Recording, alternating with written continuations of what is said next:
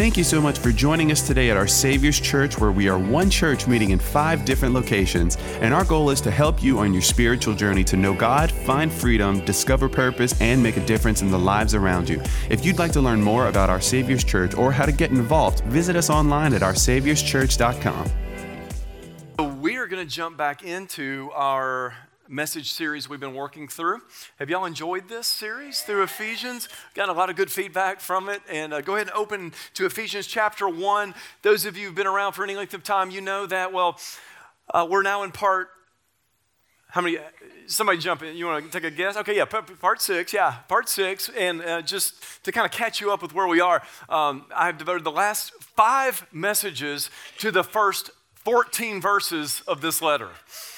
So that's just the way it is around here. We're not taking anything for granted, but we are taking our time as we go through this. We want to make sure that we hear all that God has to say to us from this letter, verse by verse. And I do love going verse by verse because the text sets the agenda. And y'all know I say this all the time. Let me say it again. Maybe you're new. I show up and I just preach what's next in the text. So go ahead and turn to Ephesians 1. I'm going to have all of the scriptures. Look at that. There I am. Behind me. That's new too, huh? On the screen, we'll have me there, but the most important part will be to the left and right there. We're going to have all the scriptures. And I want you to really lean in this morning to hear what the Lord has to say, because I believe this passage that we're going to look at this morning is so relevant for where we are as a church, just here at Midtown and at OSC, but really this passage has so much application for the church across the board. How many of y'all know God is pouring out His Spirit right now in many locations across America and even the world? Raise your hand if you've heard about the revival at Asbury up in Kentucky. Someone thought that I was referring to the Asbury down the street here of Johnston. I hope that revival breaks out there as well. But Asbury in Kentucky, and then there's Lee University in Tennessee, my old stomping grounds. Actually, that's east of where I live, but Tennessee, that's my old stomping grounds from the past. But there, in many, many churches, universities, etc., God is pouring out His Spirit. And we got to make sure we don't miss what He's doing. Let me say it again. We have to make sure we don't miss what He's doing. We have to make sure we don't miss God. And how many of y'all know it's possible to miss God? If you don't believe me, just ask Jesus, because Jesus was the God-man, and He walked through the streets of Jerusalem, and those who had eyes to see Him for who He was, well, they had an encounter with God. But there were many then who they missed God. Because they missed Jesus, they missed God altogether. And we don't want to be like that, do we? No, we want to make sure we are fully aware of what He's doing as we lean in with faith and with great expectation. So are y'all ready to receive the word today? Y'all have expectation today? Well, let's read today. We're going to pick it up in verse 15, and I'm going to read through verse 23. But I don't think I'm going to actually be able to preach all of this. And so young people, if y'all could lean into this, because this is so applicable to y'all, and young people's relative, young people, all my young people, lean into this, because I'm going to do my best. We'll probably get through verse 18-ish. Okay, so let's see what we can do. Are y'all ready? Say ready. Chapter 1, beginning in verse 15. The Apostle Paul writes this. For this reason, because I've heard of your faith in the Lord Jesus and your love toward all the saints, I do not cease to give thanks for you, remembering you in my prayers, that the God of our Lord Jesus Christ, the Father of glory, may give you the spirit of wisdom and of revelation in the knowledge of Him, having the eyes of your hearts, what? Enlightened, that you may what? Know what is the hope to which He has called you. What are the riches of His, listen to this language, glorious inheritance in the saints. And what is the immeasurable greatness of His power toward us who believe? According to the working of His great might that He worked in Christ when He raised Him from the dead and seated Him at His right hand in the heavenly places, far above, everybody say far above all rule and authority and power and dominion, and above every name that is named, not only in this age, but also in the one to come. Verse 22, and he put all things under his feet and gave him as head over all things to the church, which is his body, the fullness of him who fills all in all. Now, that's a pretty powerful passage, huh? In this passage, Paul says a great deal. There's so much meat packed into this. Therefore, it's going to take us probably a couple of Sundays once again to get through it all. But I want to say very simply, I want to point out something very simply to you, and it's this. Paul says something very, very important. He says, I do not cease giving thanks for you, Ephesians, and what? Remembering you in my prayers. In other words, Paul is saying that he thanked God over and over and over and over again. So it wasn't like hey, thank you, Lord, that's awesome. It was, thank you, Lord. And then again, thank you, Lord. And then I'm sure Paul had responsibilities that he had to tend to, but then as he thought about the Ephesians, he would say, thank you, Lord. And then the next time he prayed, he would say, thank you, Lord. He kept on, notice this, he did not cease giving thanks to God for them. And he said, remembering them in his prayers. This was repetitious over and over and over again. So how many of y'all have been thankful for, like you can remember a time in your life when God did something extraordinary and you said thank you? Everybody should raise your hand, but raise your hand if you can remember like vividly a time when maybe, yes, you were believing something would happen, but until it happened, you're just waiting, but then it happened, that good thing happened, then you're like, oh my God, thank you. Let me see your hands. Well, we all have those moments, and maybe for you, man, it was, how about this one?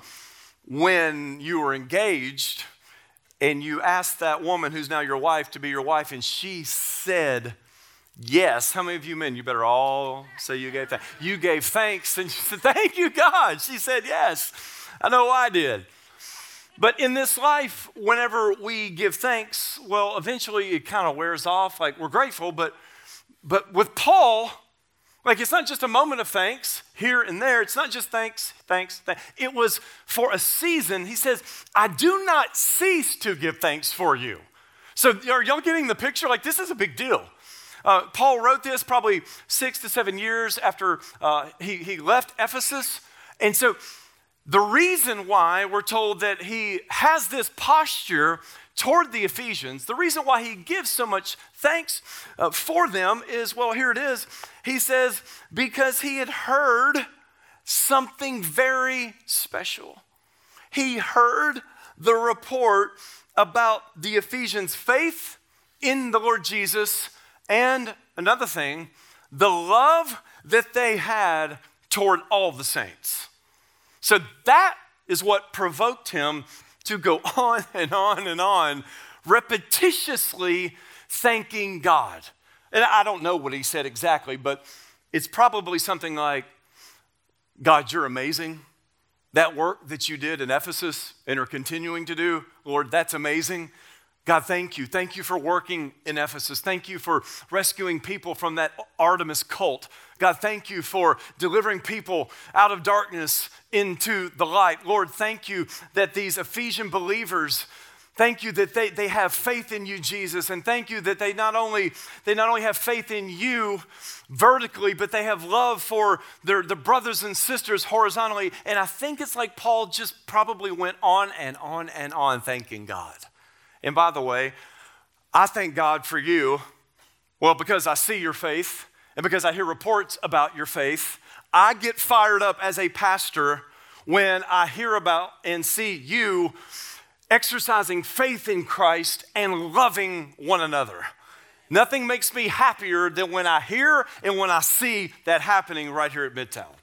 And how many of y'all know God's doing that work right here at Midtown, provoking us to faith, inspiring us to faith in Christ, but also in our love for one another. Well, that's what's going on here in the background of this prayer. Paul says, I do not cease giving thanks. And let's start with this element. Because of their faith. Now, again, we don't know all the details, but it's very likely that, as people got saved, as they exercised faith in Jesus in Ephesus, that, they told people about it. They told people about it. And that's what follows, right? That's what we should do, right? If you have given your life to the Lord, if you have faith in him, and if you are continually having faith in him, don't you want people to know about that? Because if you have faith in him, that means you're proud of him. If you have faith in him, that means you trust him. If you have faith in him, that means he is your Lord and your Savior, and he's done stuff in your life, and your hope is that the same God will do a lot in other people's lives. So you want people to know, don't you? And you want people to know. And so we should be vocal. Maybe not be as vocal as I am right now, but we should be vocal in a wise way at our workplaces and out in the community, that we should want people to know that we have faith in Jesus. But let me help everyone here. If you really have faith in Jesus, you won't have to announce it, because people will see it. They will see it, meaning they'll see your life that is characterized by faith in Jesus. Which means that you will talk differently. If you have faith in Jesus, that means you trust him. That means he's your Savior and your Lord. That means you will walk differently. It means you will talk differently. You're not going to be perfect, but you will be what? You'll be different. And you will live in a way that reflects your faith in God. So when you watch the news, you don't watch the news or listen to the news like an unbeliever who has no hope. You watch the news, you listen to the news, whenever you do, through the lens of Scripture, with the eyes of faith, knowing that even in the mess of the world, somehow, some way, God is going to work everything for your good if you've been called according to his purpose, right? It doesn't mean you don't grieve, you do, but you grieve in hope. You grieve, we weep in hope, knowing that for us, the best is yet to come. For believers, the best is yet to come. Do y'all believe that today? People will see that on you, so you'll respond differently to setbacks. You'll respond differently to the heartache and the heartbreak of life. People will see that on you because Jesus lives in you and you follow him by faith. Does that make sense? And so even if you don't tell people, they'll see that your life is different. And certainly that was happening in the Ephesian community, because listen carefully, when they placed their faith in Jesus, they got a new Lord and they got a new life. Yes. When you place your faith in Jesus, truly trusting him, you're united to him, and by necessity you get a new Lord, a new boss, and you get a new life. Which means that, Jesus, I'm yours, you are mine. This is not about my will, I'm submitted to yours. And when God finds a man or a woman like that submitted to his will, God uses that person, raises them as a trophy of his grace, as a banner, as a billboard of his power in the world. He raises us to show the world not how good we are, but how good and powerful he is. But let's get specific from the text. They got a new Lord, they got a new life, and that new life, sorry for all the L's, but maybe it'll help you remember this. The new Lord gave them a new life, and that new life gave them a new love. One that they had never experienced, one that they didn't have before they met Jesus. There was a new love because he gives thanks over and over and over again. Just like I'm telling you about this over and over to drive it, to help you understand. Paul was so thankful for their faith. But coupled with that, he was so thankful for the love that they had toward all the saints. Think about that for a minute. Toward all the saints. Not just the ones that they liked, not just the ones that they looked like, but toward all the saints. Like I could just picture them looking around in the congregations, looking at believers going, hey, my brothers and sisters are here. Who are my brothers and sisters? Who is my mother, my family? Jesus said, those who do the will of God. Look around, y'all. This is the family of God. And yes, we are to love people in the world, but this place gathered, as we're gathered together, this is the place of God's love on display. Yes. Let me break this down because I feel like the fog is kind of thick. It's like this. If an unbeliever comes into this place today, and by the way, if you're an unbeliever, meaning someone you have not surrendered to Christ, you don't believe in him, but you're just here kicking the tires to see what this place is all about. If you're here, I'm so fired up you're here.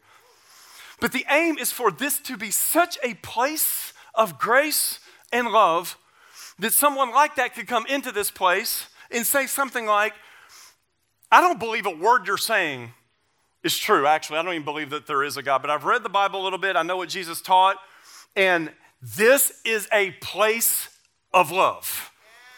For them to walk into this place, and Jesus says it this way in John 13:35, by this all people will know that you are my disciples if you have love for one another. You know how the world knows that we're his? Well, there may be other ways, but according to Jesus, the primary way that people will know that we belong to him is by our love for one another. So people may disagree with us, that is in our doctrine, but they cannot disagree with the love that we have toward one another. Are y'all with me? So we can be known here at OSC Midtown for many things. May it be said, may it be so, that this is a place marked by love. That people feel it, that they experience the love of God, and they're drawn into the love of God as they see it. And so here's the way it works. We are never more like our Lord than when we love. And love is not lip service, it's our life service to one another. It's preferring one another. It's serving one another. It's laying our lives down for one another. And how about a real practical one? This is like the broadside of the barn. Not talking ill of one another on social media.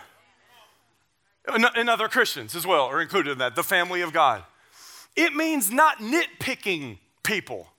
It means not nitpicking your brothers and sisters. It means not being critical of everything that they do. I'm not saying that we shouldn't be discerning. We should be discerning. We do speak the truth in love, but how many of y'all know sometimes people in the world are nicer than people in the church?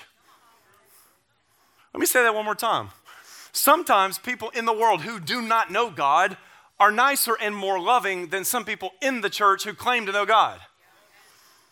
And I'm not saying, this irritates me when people say, it's the church today. Like, that's a big statement. Like, what churches are you talking about? Like, you can't say the whole church. But when I see segments of the church failing to love, what that says to me is, number one, they're missing a great moment to show Jesus to the world. They're missing the moment because when the world watches us fight and argue and pick one another apart, when the church eats its own and fights internally, you know what the world says about that? I got enough trouble on my own. I don't need to join the church to get any more. Are y'all with me today? So we should love one another. We're going to call one another out in love. But we should be those who love and serve and are kind and are gracious and so much more to one another here on Sundays, in our small groups throughout the week. In just the way that we live, we are called to be those marked by the love of God. Well, that's what was happening in Ephesus. They had faith in Jesus, and they really, really loved one another. And Paul says, because of that, I do not cease giving thanks. And so Paul goes on in verse 17 to tell them, and by extension us, what he prayed for. Now listen, I'm only going to read 2 verses here from Ephesians. Okay, what I'm going to read is deep. Y'all heard earlier, right? Verses 15 through 23. How many of y'all know that was deep? But before I go further, let me say this. Your prayers do not have to be deep to be heard, and they do not have to be long to be strong. Okay? So you can pray in faith, God, help! And how many of y'all know that can be a sufficient prayer?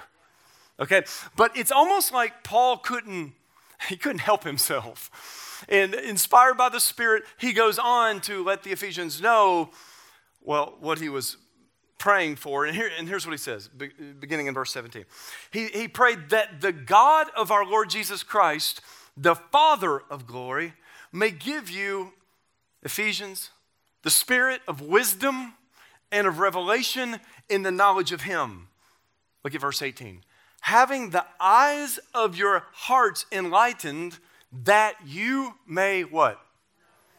That you may know. Now here Paul is asking, he's praying that God would give the Ephesians something from another world. Something that they could not get from Artemis. Something they could not get in Ephesus. Something they could not get from this level.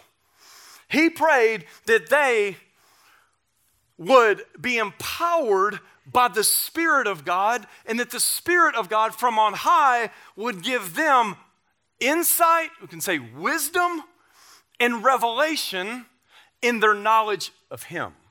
Meaning this, Paul prayed that the Spirit who already dwelt within them, they were sealed by the Spirit lived within. He's praying that that Spirit would give them greater insight into who God is.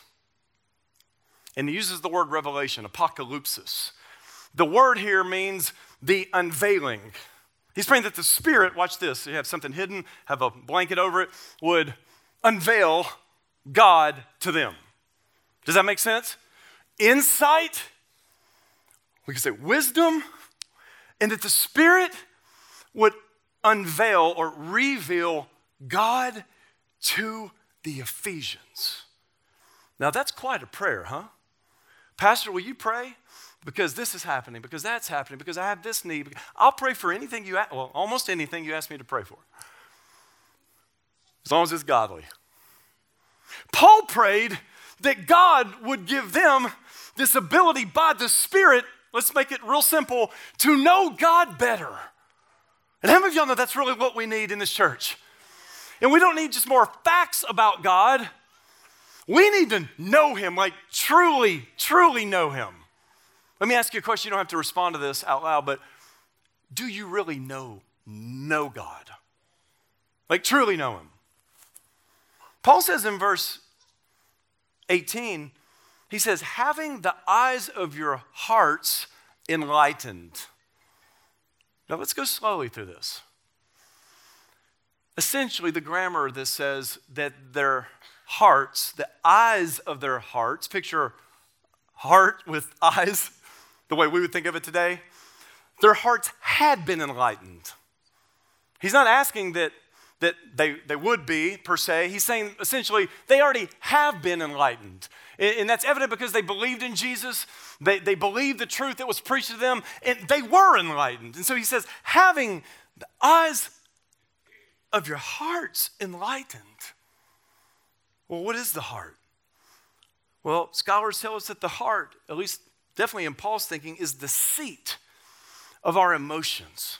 It's the seat of our, well, let's say it this way, personality and understanding and intellectual life. It's the core of who we are. It's who we are in our inner being. He's praying that the eyes of our inner being would be enlightened. And Paul is saying that if you're a believer, essentially, God has already done this in you and for you. So as you sit here right now, if you're a believer in Christ, you have enlightenment. God has opened your eyes. The light has penetrated the darkness. You don't see everything there is to see about God, but you see enough to want to be here, to hear what I'm saying, and to worship God. Does that make sense? The light shines in the darkness. It's broken through the darkness of your own soul, and you now can see God. That's what he's getting at. He prays here, essentially, that on this basis, that they would know more and more and more, listen to the words here, about God, yes, intellectually, but that they would know God, not just with the way we say it today, just with their heads and with their understanding, but they would truly know God through their experience. See, revival happens when we, as the people of God, not only hear truth, but we believe truth, and then we live in light of that truth, where it's not just, we say it this way, up here, but it's here, it's in us. Like, we believe to the point that we encounter the living God, and it changes everything in our lives. That's what Paul's after here. That's what he's saying. He's not saying, Ephesians, I want your heads to be filled with more information. No.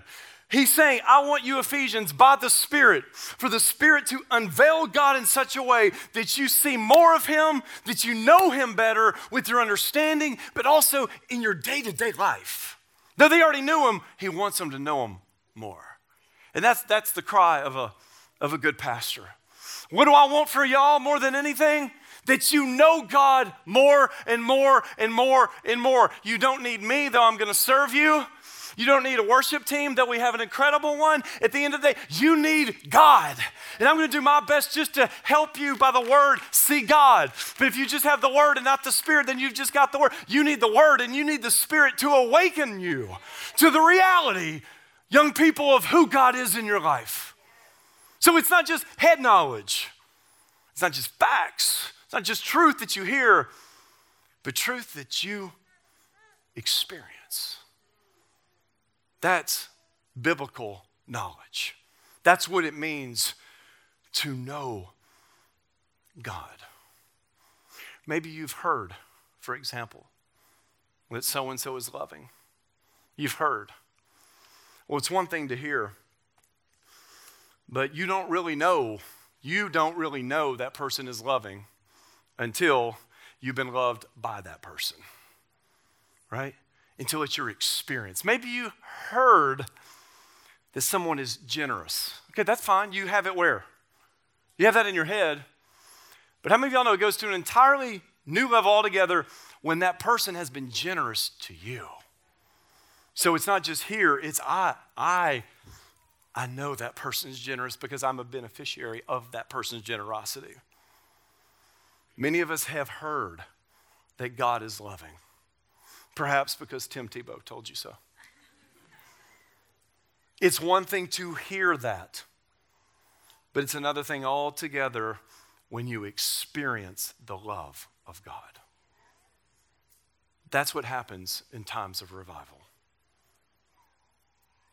And my friends, revival is happening right now all across the world in varying degrees. Revival is happening at Midtown. Revival is happening at other campuses. Revival is happening in campuses, in hearts that are in homes and lives across. And by the way, you don't have to go to Asbury, Kentucky, to the school there to experience revival. You can meet with God whenever and wherever you are. And if the Spirit is moving and your heart is open, you can have a revival right there. And you don't have to manufacture anything. Y'all, this is a work of the Spirit within, the Spirit you already have. Paul's praying that Spirit within would bring to light new truths, a deeper knowledge that leads to a deeper experience with God. And we're seeing this happen. And there are plenty of critics, as there always have been, there always will be. People say it is totally of God, then others say, no, at Asbury, no, it's not of God, and they have other reasons, which I'm like, I don't even know where you came up with those reasons, but people have reasons, yay, nay. And listen, here's the truth. If you feel any pressure on this, you never have to defend God. He is perfectly capable of defending himself. And we have to be careful not to understate our case or overstate our case. Hey, can't we rejoice that college students, young people, are flocking to churches? They used to flock to bars, but now they're seeking God. And I'm not endorsing everything out there. I can't, right? In every revival, you're going to have a lot of God, and you're going to have, in cases, a lot of flesh. You're going to have a lot of messes because there are a lot of people, and where there's people, there's poop. That wasn't in my notes. But are y'all with me? It's just inevitable. I can't believe I just said that, but that's true. It's true. That's an old Broussard. Tyler Boudreaux is giving me the look, so I'm going to preach this way. Where there are people, there's stuff that happens for the good and the bad. Are y'all with me today? Maybe you're here and you're asking, okay, what is revival? Pastor Scott, you're using this word. I think I know what it means, but let me help you. Revival happens when the Holy Spirit awakens believers from a state of spiritual indifference, sleepiness, and or coldness. So it's going through the motions, and boy, that's easy to do, huh? It's easy. We can all fall into spiritual sleepiness. And perhaps it's because, mamas, you were up all night with a kid. Maybe it's because you've been running around just doing good things for the kingdom. But sometimes, one old preacher said one time, in many cases, sometimes the greatest hindrance to intimacy with God is service for God. You know, we can get so busy doing things for Him that we can miss enjoying His presence. Have y'all ever been there? But y'all, we can miss a move of God. We can miss it if our eyes and ears aren't open, if we're not in tune with what God's saying and what He's doing. But it happens when we're awakened from a slumber. When preaching, no matter how loud I say it, you hear the word. Maybe before, you're just like, I don't think anybody here has ever done that. But where you so long to hear the word that you break the speed limit coming to church. Drive safely, my friends, obey the law. You can't wait to hear the Bible just read. This last Wednesday we had a prayer meeting and it lasted 4 hours. And that's not because I preached that long. We had scripture reading.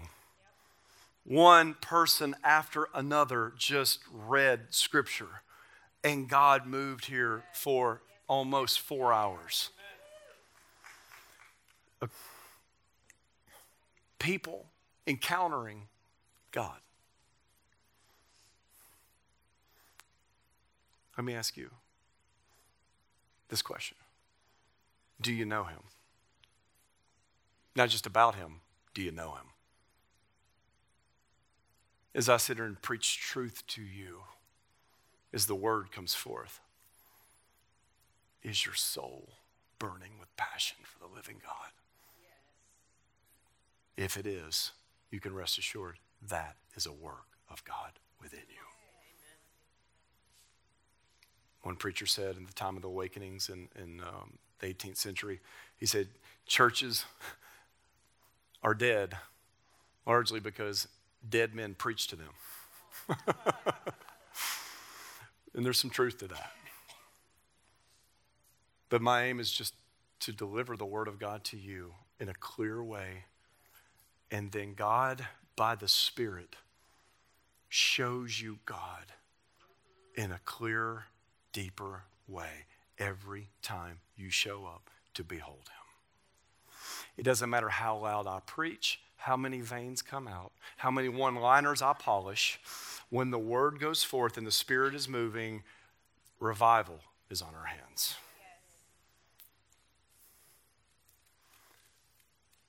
And when the Spirit unveils God to us in a greater way, well, things happen. We respond in various ways. So, for example, I told the first service it's like this. One person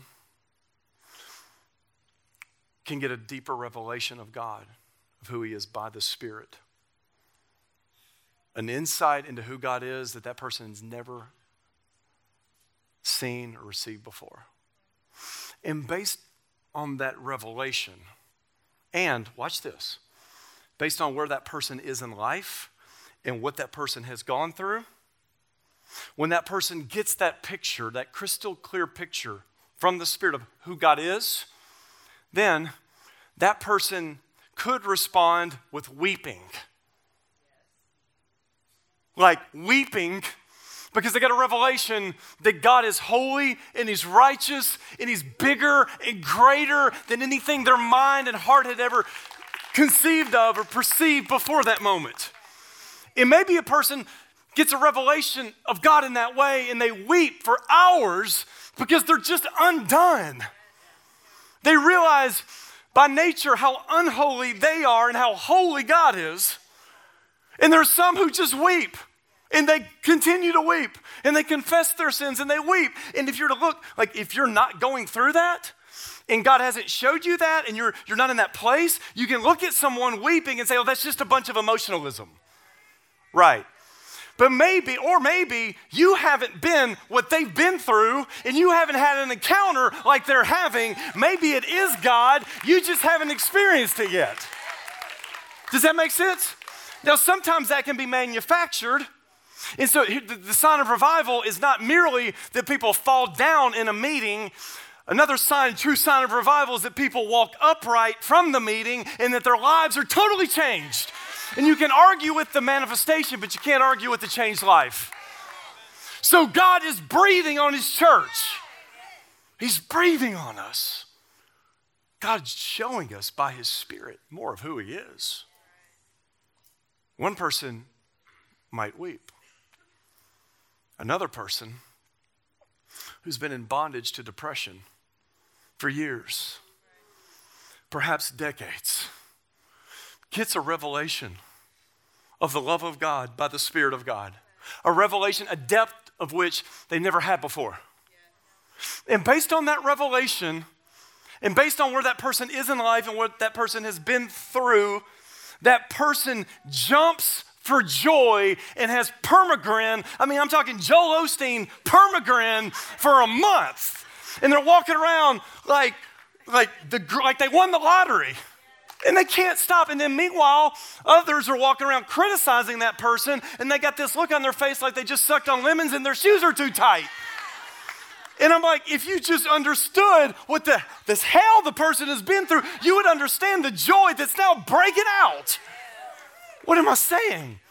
Be very slow to judge. Yes, we have discernment. Be very slow to make judgments. Other people, they don't weep. They don't shout for joy. Other people, when they have a revelation of who God is in a deeper way, they just can't move. How many of you have ever been there? You're so in awe of God that to jump would be inappropriate in the moment based on what you got from him and where you are in life. The appropriate response is absolute reverence, just sitting before the Lord. I don't know if you saw what I just did here. Hopefully you see that I just pointed you to God, that you seek more of him. And then by the power of the Holy Spirit, the Spirit shows you more of him. And as you get more of him, let the manifestations be what they will. I don't care as long as you get more of him. More of him. And if there's some flesh in that, if there's some excess in that, we'll clean it up later. I'm saying, Midtown with me, let's seek God together. Let's seek God together. I'm not seeking an experience. I'm seeking him. Don't seek a manifestation. Seek him. And when you get him, there's going to be something that happens out of this world, out of your experience, a bondage-breaking, yoke-breaking experience and ones to come that will mark you as the people of God who not only know about him, but know about him, know him in life. Does that make sense? So the Spirit unveils God to us. Young people, old people, you know who you are.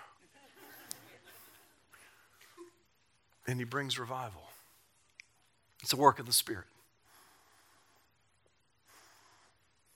Paul prays on this basis. He prays on this basis that the Ephesians would know two things from this prayer. Actually, three. We're only going to have time to look at two. Let me give you these rather quickly. Paul wants the Ephesians. He wants them to know. Everybody say, to know. To know what God called them to. Verse 18. What is the hope? He wants them to know what is the hope to which he has called you. So God calls you from things, out of things, to things. Let's be more specific. He calls you out of bondage, from bondage, yes, to your glorious freedom in Christ. From to. And there's a hope there. I hope you understand the hope to which he's called you. But maybe you're sitting there going, I think I do, but what's that mean? May the Spirit of God open your hearts as the words come for you to know what I'm talking about. The hope that every believer here should have an increasing measure in days and months and years to come. You know, I'm only 45, but the longer I live, the less at home I feel in this world. And I hope I live another 40 years. Here's my desire. I don't know if God will let me do this, but I pray that I'm in my 80s preaching. I preach my final good sermon. We'll see. And then I go home, kiss my wife, I take a nap, and then I wake up in heaven. I don't know if it's going to happen exactly like that. But the longer I live, the less at home I feel here in this life. How about you? Because we're created for another life. We're created for another world. Every single one of you, young people, I know you're not thinking about death, but it's certain. It knocks on our door, and death comes for every person. And with it, much despair for people in the world. And people are trying to live longer. Praise God, I took my vitamins this morning. We get this, we get that. We want to look good and feel good. All that's fine. Praise God. But all of us have an expiration date. Paul wants us to know beyond what we're going through, to see the hope that we have in God through Christ.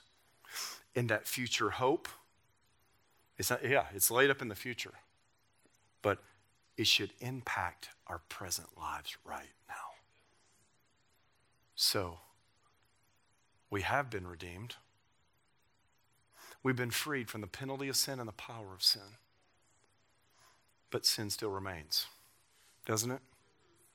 I sin less than I used to, but I still sin. How about y'all? Now, don't get happy about it. We're fighting it, though, right? We're putting it to death, though, right?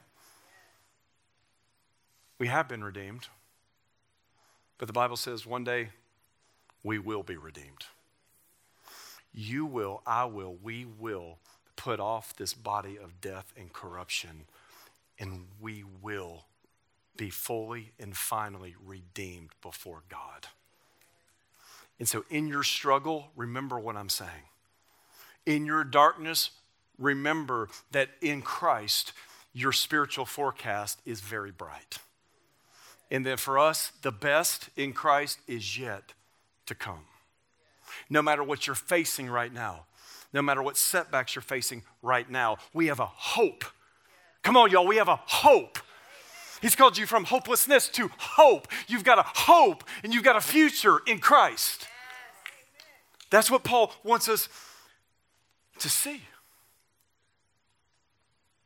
Can I teach y'all a word real fast? Are y'all awake? Y'all need revival? Yes. Here it is on the screen. The word is prolepsis. Prolepsis. Everybody say that with me. Prolepsis. Let me define this. Let me tell you how it applies to you. Britannica defines it this way. Prolepsis is a figure of speech in which a future act or development is represented as if already accomplished or existing. Now that's a big word, at least in its consequence and its meaning. Let me read that again. A figure of speech in which a future act or development is represented as if already, some of y'all know where I'm going with this, is already what? Accomplished. So one dictionary gives this example. We could say that he was a dead man walking. Now, if the man is walking, he's not what? He's not dead. He's very much alive because he's walking, right? But for someone who's seen the Western or you've seen the gangster movie, you know what's happening, you know what's going to take place. The man's about to walk through the door and he's going to get killed. But before he's killed, that future reality defines that man's present. He is a dead man walking. So we say it this way. His present was defined by what awaited him. Now let me help us all. Your present should be defined by what awaits you. And the Bible says you have been redeemed, but the Bible says you will be redeemed. You will be raised with Christ, but you have been raised with Christ. You have been delivered from sin, but you will be delivered from sin. So we should live in the present as though the future has already taken place. Even though it hasn't, it's certain because God promises that we will. So we don't live now like we were, or even as we are. We live in hope of what we will become proleptically by the power of God. Living in power, living in his strength, with our heads up. Not prideful, humbly, with our heads up. Certain, listen to me, I am certain that every promise of God is just that, a promise that he will keep. Every promise for our lives will come to pass. Nothing in heaven, nothing in hell, nothing in life, angels, demons, height, depth, in every direction, nothing can separate us from what God has for us. No fallen angel. Yes, Satan opposes us. But Paul says in Romans 16:20, may the God of peace soon crush Satan under your feet. Right now, that's what he's doing through us. We have been redeemed, brothers and sisters. We will be redeemed. We are free, but one day we will be free indeed, in the fullest sense. Finally, Paul wants the Ephesians to know not just what God called them to, but what, listen to this, is going to mess you up. Paul wants them to know what God, everybody say God, what God looks forward to. Using some words here from S.M. Bach, a scholar. What God looks forward to. Now, I've been talking for a few minutes here about what we look forward to. How many of y'all know we have a lot to look forward to? 3 of y'all know that. How many of y'all know we have a lot to look forward to? Okay, there you go. Okay. But according to Paul, God is looking forward to something in particular. What is that? The full and future redemption of his inheritance. Do y'all know that God has an inheritance? I taught, I think it was last Sunday, that on one hand, we can say from Paul that we have an inheritance. Amen? But the Bible also teaches right here, not only that we have an inheritance, but that we are God's inheritance. Now, this is going to mess some of y'all up, maybe because your mind, your heart, your understanding has been stuck viewing God in a way that's more culturally conditioned than biblically conditioned. And what I mean by that is this. Listen to me carefully. Some of us believe that God merely just puts up with us. Because, you do the good things that God calls you to, then you do the bad things, and, you do the math, and you average it all out, and you're not going to say, well, I'm going to hell. You're kind of like, he just kind of puts up with me. Maybe you never said that. But think about your own life, how you really perceive God. He just puts up with us. Paul prays that they would know what are the riches of his glorious inheritance in the saints. Listen to Zephaniah 3:17 and just receive this as the word of God in your life. The Lord your God is in your midst.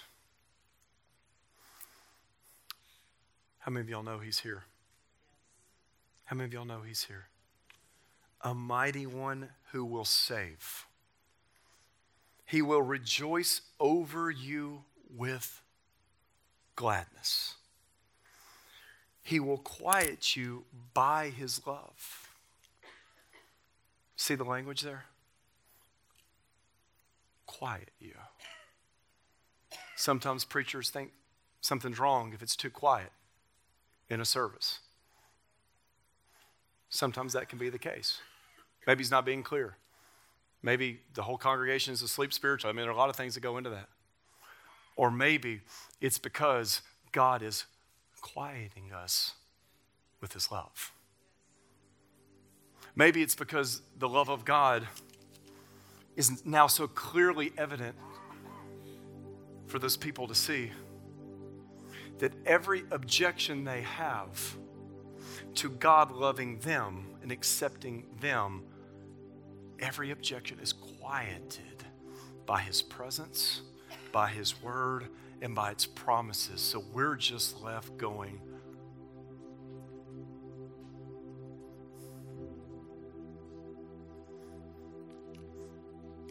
he, God, will quiet us by his love. He will exult over you with what? Loud singing. You serve a God who sings over you. Young people, if you're in Christ, God does not put up with you. He delights in you. Feel that, y'all. Young people, feel and experience, know the love of God, because I sure didn't as a teenager. I heard about him. I had knowledge somewhat of him, but I didn't know it in my experience. Young people, that you may know the love of God. He doesn't just put up with you. In him, he delights. He delights in you. And let that be the motivation for you serving him for the rest of your life. Not that you loved him, but that he loves you. And man, y'all are in the middle of a struggle like many of the older people here. There's always been sin, but y'all are in a pressure cooker. Sin is sin, but it's never been easier to sin than it is right now. A generation led by their emotions. A generation so confused, they don't know who they are or whose they are. And y'all are right in the middle of it. May the Holy Spirit awaken your hearts to the love of God. And may the Spirit of God burn in you so deeply and so brightly. May God show himself to you.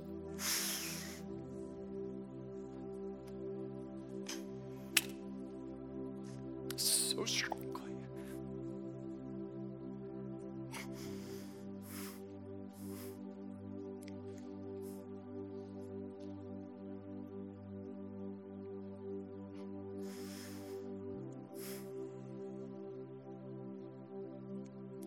He doesn't put up with you.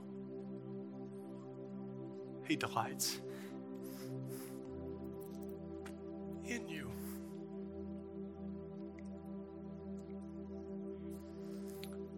And that's true for all of us here. God delights in us because we are his inheritance. He doesn't delight in everything we do, clearly, but he delights in us.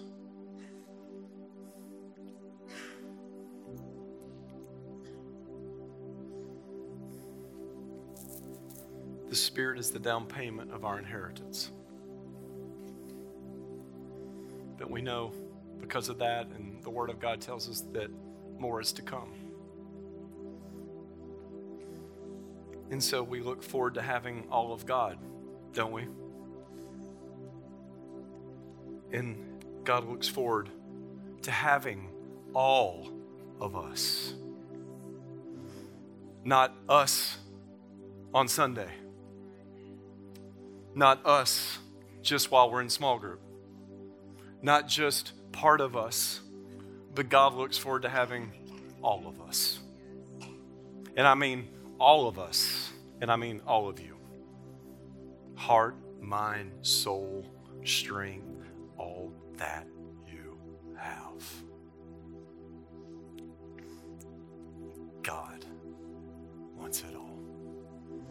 And one day, when Jesus comes back, he's going to have it all. And here we are, the bride of Christ. And the bride,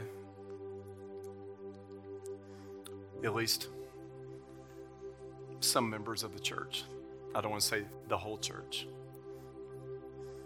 we've run after other lovers.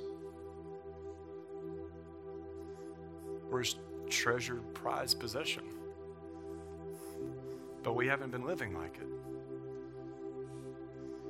And some people in the church have gotten in bed with other lovers. And by that I don't mean another person per se. Could be that. I mean with political parties, with the things of this world that we've been lured into to place our trust in. And in doing so, we have betrayed the Lamb who was slain to redeem us, to be God's very own. Would y'all agree that that's true? The bride has chased after many other lovers. And the good news is, the bridegroom is coming to get his bride back. He is here by his Spirit to get you back. Because he doesn't want part of you. He wants all of you. He wants all of y'all. All of us. And revival happens when the Spirit of God helps us to realize that God really wants us. Do you get that? Revival happens when we repent of the things that have kept us from him. Revival happens when we return to God with all of our hearts. That's what revival consists of.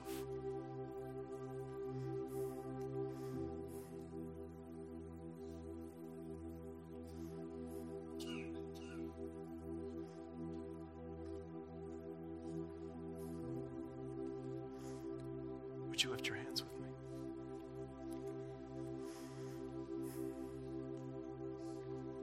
Holy Spirit, you're welcome here. And we thank you for your love. We thank you for your loving kindness. Spirit of God, I pray right now that you would grant insight and revelation to us, God. I pray that we would know you now more fully, that we would love you more deeply.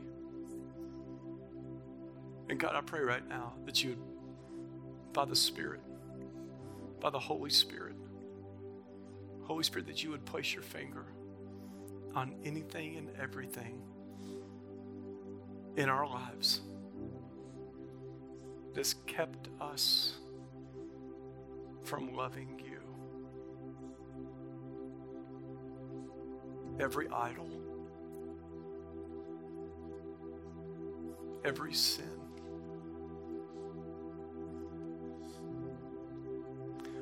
and Lord, I pray right now that we would get this incredible picture, even in the midst of our darkness, that we would see the light of your face, the light of your countenance, that you are a God who rejoices over us with loud singing. You're a singing God. And with your eyes closed and your heads bowed, by the Spirit, I want you to hear the Lord singing over you, his bride. The voice of heaven, exuberant, joyful, not delighting in everything we do clearly, but delighting in us, wooing us and winning us over and over again, showing us his great love. Holy Spirit, we thank you for your presence.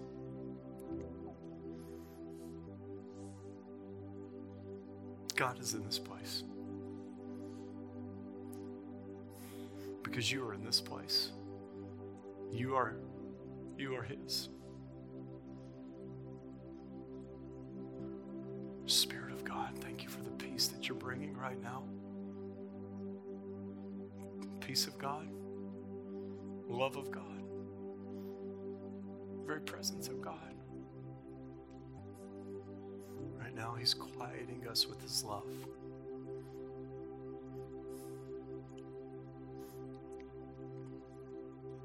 Just receive, just receive, just receive.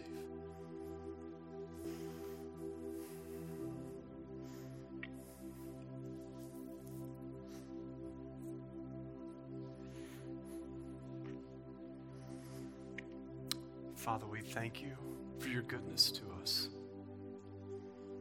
You are a good